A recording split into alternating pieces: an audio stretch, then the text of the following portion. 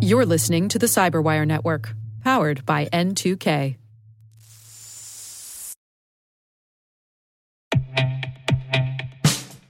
And now, a message from Cyberbit. Mastering cybersecurity is like mastering a sport. You build muscle memory through rigorous practice, then you train as a team to foster cohesion while operating under pressure. Like athletes, cybersecurity professionals thrive on hands-on simulation. But traditional courses, certifications, and open-source labs won't build you a winning team. You need Cyberbit. Cyberbit offers a hyper-realistic simulation environment for your SOC, IR, and C-suite to refine your skills, all using the market-leading SIMs, EDRs, firewalls, and WAFs they use every day. Cyberbit is offering Cyberwire listeners a free live-fire exercise. Sign up your team now at cyberbit.com/cyberwire.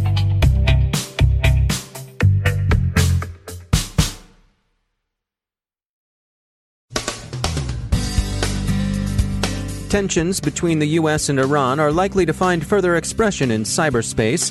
OceanLotus's Ratsnif kit isn't up to the threat actors' normally high standards of coding, but it's plenty good enough. Cyber attacks in the states of Florida and Georgia. Utilities are urged to go lower tech where possible. Magecart skimmer Inter is being hawked on the dark web. We got an update on the Cryptowars. And no, they haven't videoed you using Eternal Blue. Just dump that email.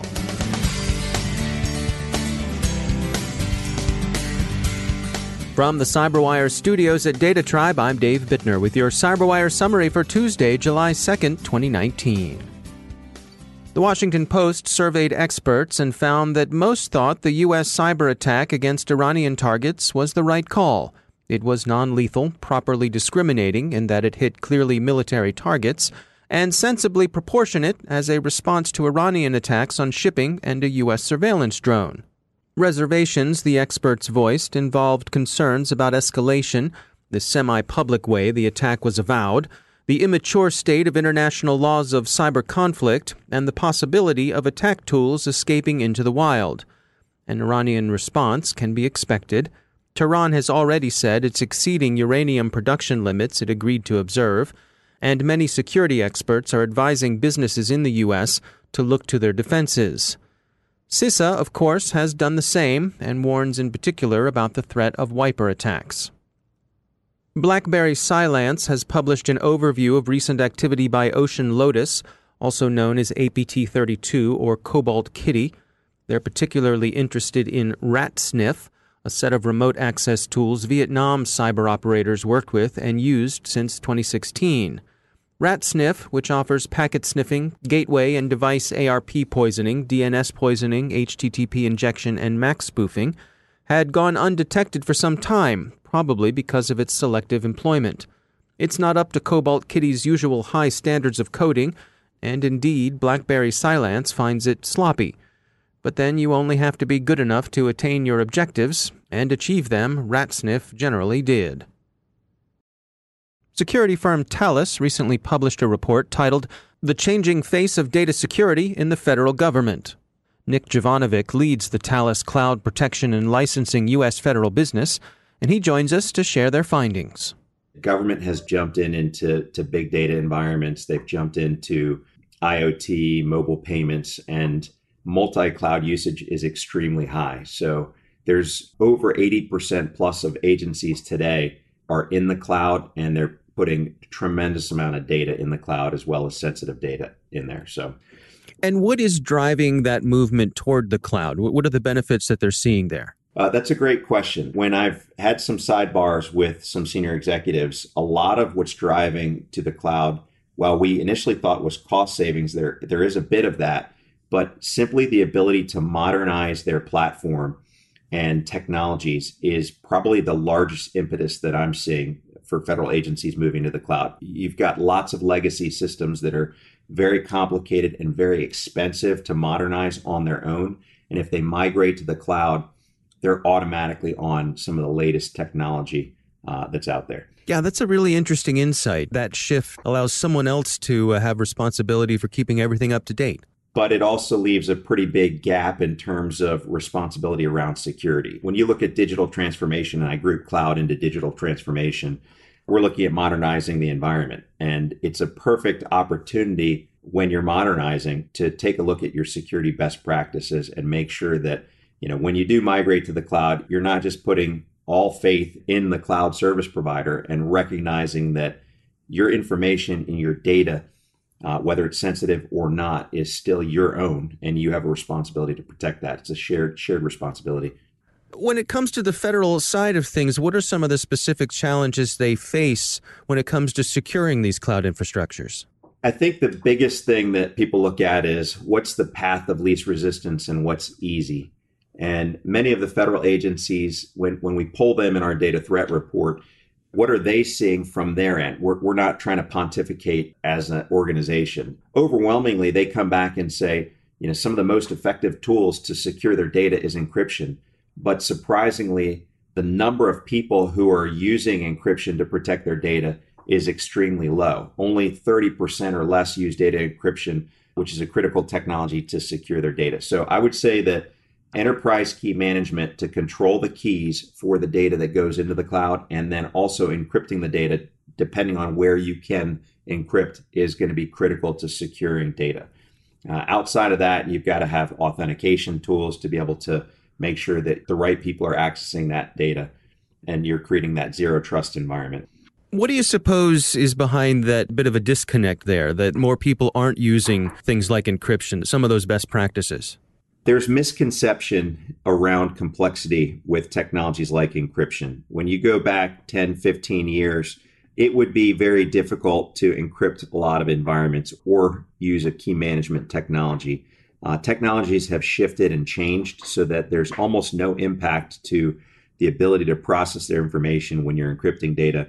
And enterprise key management tools are a lot easier to use, almost simplistic to the point where you can use it between multiple technologies. So that is probably the biggest reason there's old preconceived notions and people haven't bothered to move forward. Now, there's also been a big focus around perimeter defense in organizations. And this year in particular, what I'm seeing is that senior management within organizations is recognizing that the perimeter is extremely fuzzy, especially when we're talking cloud.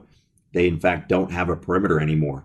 And so at that point, we are really limited to how you're protecting the data. And, it's not going to be a perimeter focus anymore. People have to actually place controls closer to their data. They have to enforce these controls that are defined by them by encrypting the data. It really depends on what you're using in the cloud. If you're using infrastructure as a service, it's very easy to bring technologies like bring your own encryption, bring your own keys. And the closer you are to the data when you're encrypting, the stronger the protection will be in place. If we do that right, you're controlling your own keys, you're controlling access to the data, and then blinding any types of privileged users from the cloud standpoint from ever seeing the information. So it gives plausible deniability for the organization, for the cloud provider. It protects your environment.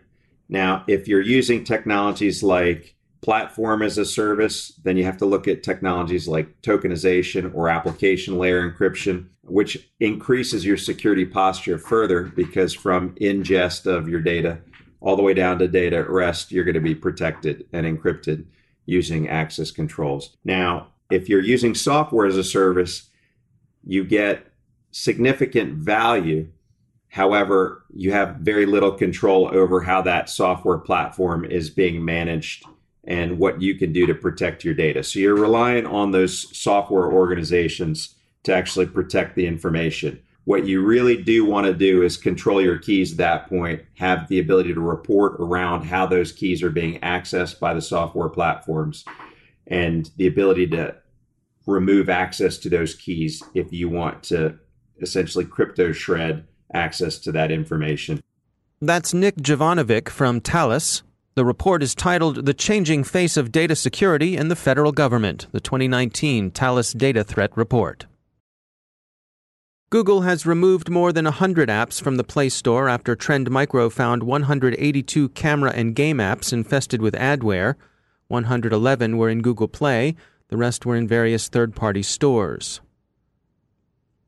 A third Florida city, Key Biscayne, has suffered a cyber attack, but it appears to have recovered better than the first two, Riviera Beach and Lake City, according to the Miami Herald.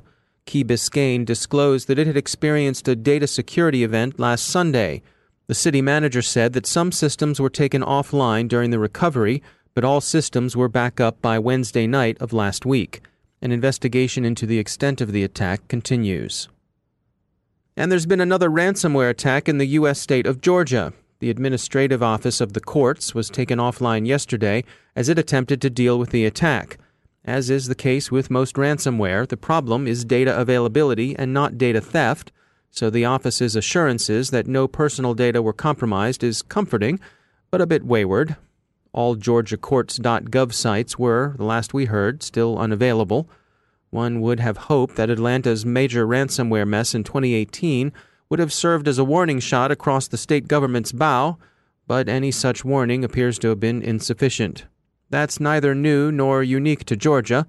Baltimore, for example, had not only its own warning shot last year, but several years of internal warning and advice that it disregarded, much to its own cost. Lawmakers in the U.S. are encouraging the power distribution sector to take a technological step back in order to improve security.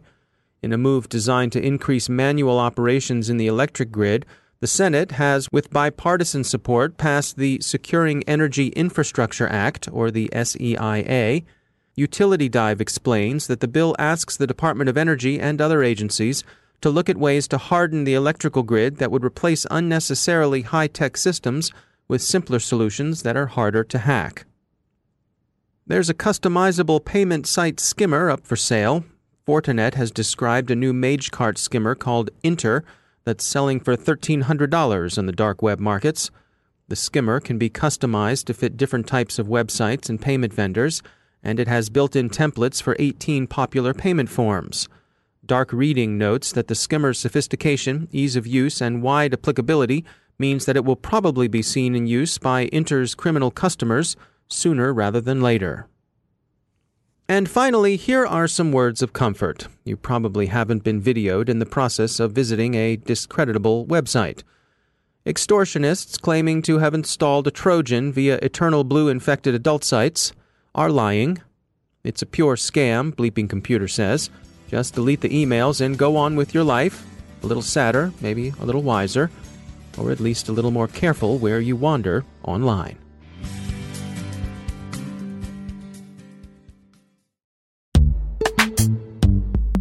Every day, your IAM tech debt grows. Your multi-generational services struggle to work together. Building an identity fabric can fix this. It makes all your identity tooling stronger and allows you to connect any app to any service you want to use, with zero coding, zero maintenance, and zero app downtime. Strata's identity orchestration platform separates the identity logic from your applications, so you can optimize existing IAM tools and manage them in a single control plane. Now, every vendor, standard, and architecture work together. In short, building your identity fabric means you can secure your non-standard apps, keep your complex access policies, retire outdated IDPs, and modernize in record time. So build your fabric with Strata Identity and get rid of tech debt for good. Visit strata.io/cyberwire, share your identity priorities, and receive a pair of AirPods Pro. Offer valid for organizations over 5,000 employees. Connect today at strata.io/cyberwire.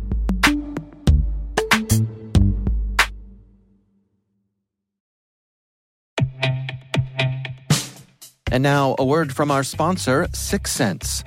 6 Sense provides award-winning cloud-based automated endpoint and vulnerability management solutions to streamline IT and security operations. With its advanced platform, businesses gain complete visibility and control over their infrastructure, reducing IT and security risks and optimizing operational efficiency. With 6 Sense, you'll get real-time alerts, risk-based vulnerability prioritization and remediations, and an intuitive automation and orchestration engine so you can focus on your core business goals. confident in the knowledge that your enterprise is secure, compliant, and running smoothly. To learn why enterprises choose 6sense, visit 6sense.com.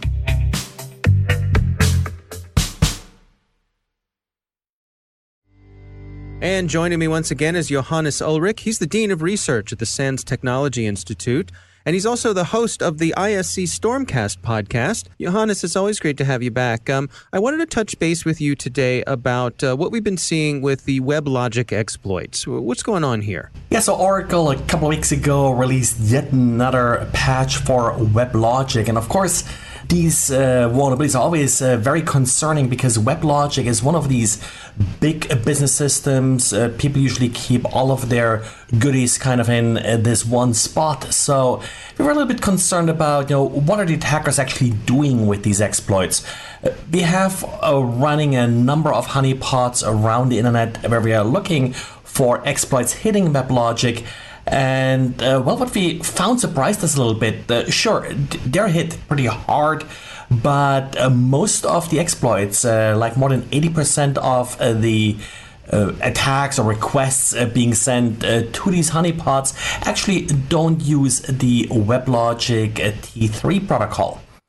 When you're running WebLogic, you have the option to either set them up responding to these T3 requests, which is WebLogic's own sort of protocol that it's using, or they can respond via HTTP. HTTP, of course, being simpler and also simpler for the attackers. So surprising but not surprising that attackers are sending their requests using HTTP. On the other hand, they may actually be missing a large number of targets by not supporting sort of this default protocol that WebLogic is using. Interesting. Now, in terms of available patches, where do things stand there? Patches are available for these vulnerabilities. The problem with WebLogic is that it suffers from these ongoing deserialization vulnerabilities. What WebLogic kind of does, or how it's often used, is it receives fairly complex data objects that are then being fed back into various databases, and things like orders, HR requests, and the like. So WebLogic had a real hard time coming up with a good solution to not allow dangerous objects to be deserialized. What they have been doing over the last couple of years is essentially building a blacklist. And we all know blacklists are sort of fundamentally flawed, that you're always going to miss yet another way to sort of send a dangerous object to a WebLogic. And as a result, also writing these exploits has been very easy. And just that last vulnerability was actually found after it was already exploited in the wild. Now, is there anything, fundamentally that folks should be avoiding these WebLogic servers, or is it just a matter of keeping things patched and up to date? Patching is a good idea, but you definitely should not expose them to the internet. And that's actually something that seems to be getting through. We don't see a ton of them being exposed on the internet. And the one blind spot we really have with our honeypots here is, how are these WebLogic servers being exploited once the attacker is inside your network? Because that's where you may have less defenses, where you may expose, you really have to expose these WebLogic servers internally. And so that's where you may actually see some of the more sophisticated attacks. If you do see a crypto coin miner running on one of these WebLogic servers, by all means, make sure that you don't just remove the crypto coin miner, but be aware there may be other things that are also sitting on that WebLogic server, even if we didn't see them in our honeypots, which of course now may easily be detected by some of the more sophisticated attackers. All right. Well, Johannes Ulrich, thanks for joining us. Thank you.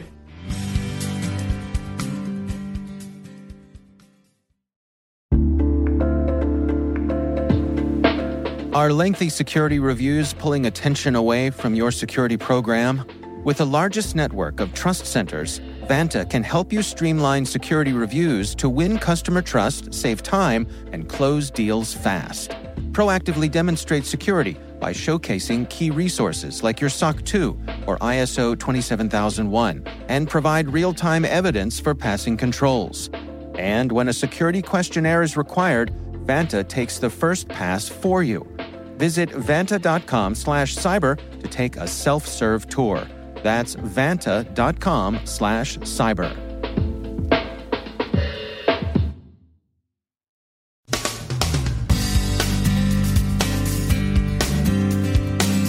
And that's the Cyberwire.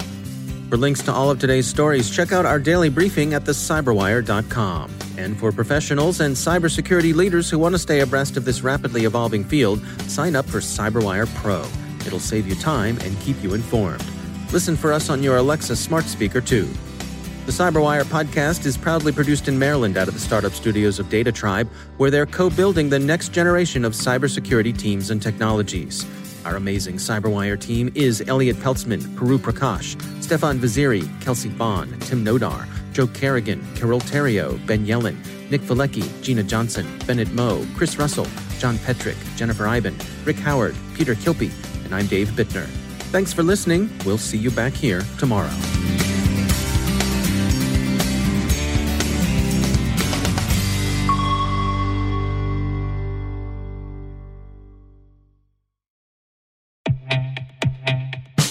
And now a word from our sponsor, SpyCloud, the leader in operationalizing cybercrime analytics.